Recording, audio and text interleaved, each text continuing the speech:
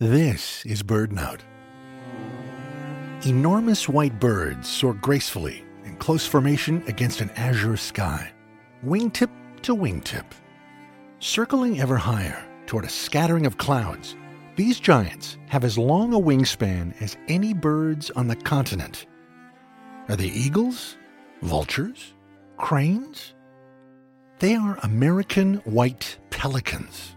Spread wide, their wings measure a full 9 feet tip to tip, nearly that of the California condor. American white pelicans seem to drift without effort on updrafts. They glisten snowy white, except for their black flight feathers. When standing on a sandbar, American white pelicans look ponderous. Their comically oversized yellow-orange beaks are a near match to their huge orange feet. They simply dwarf any brown pelicans alongside, standing a full head taller. In summer, these birds breed mainly in the interior west of the United States and Canada.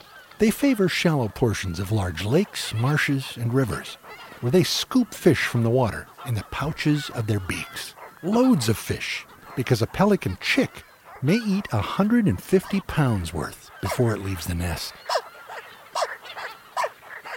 See photos and videos of American white pelicans when you come to our website, birdnote.org. I'm Michael Stein.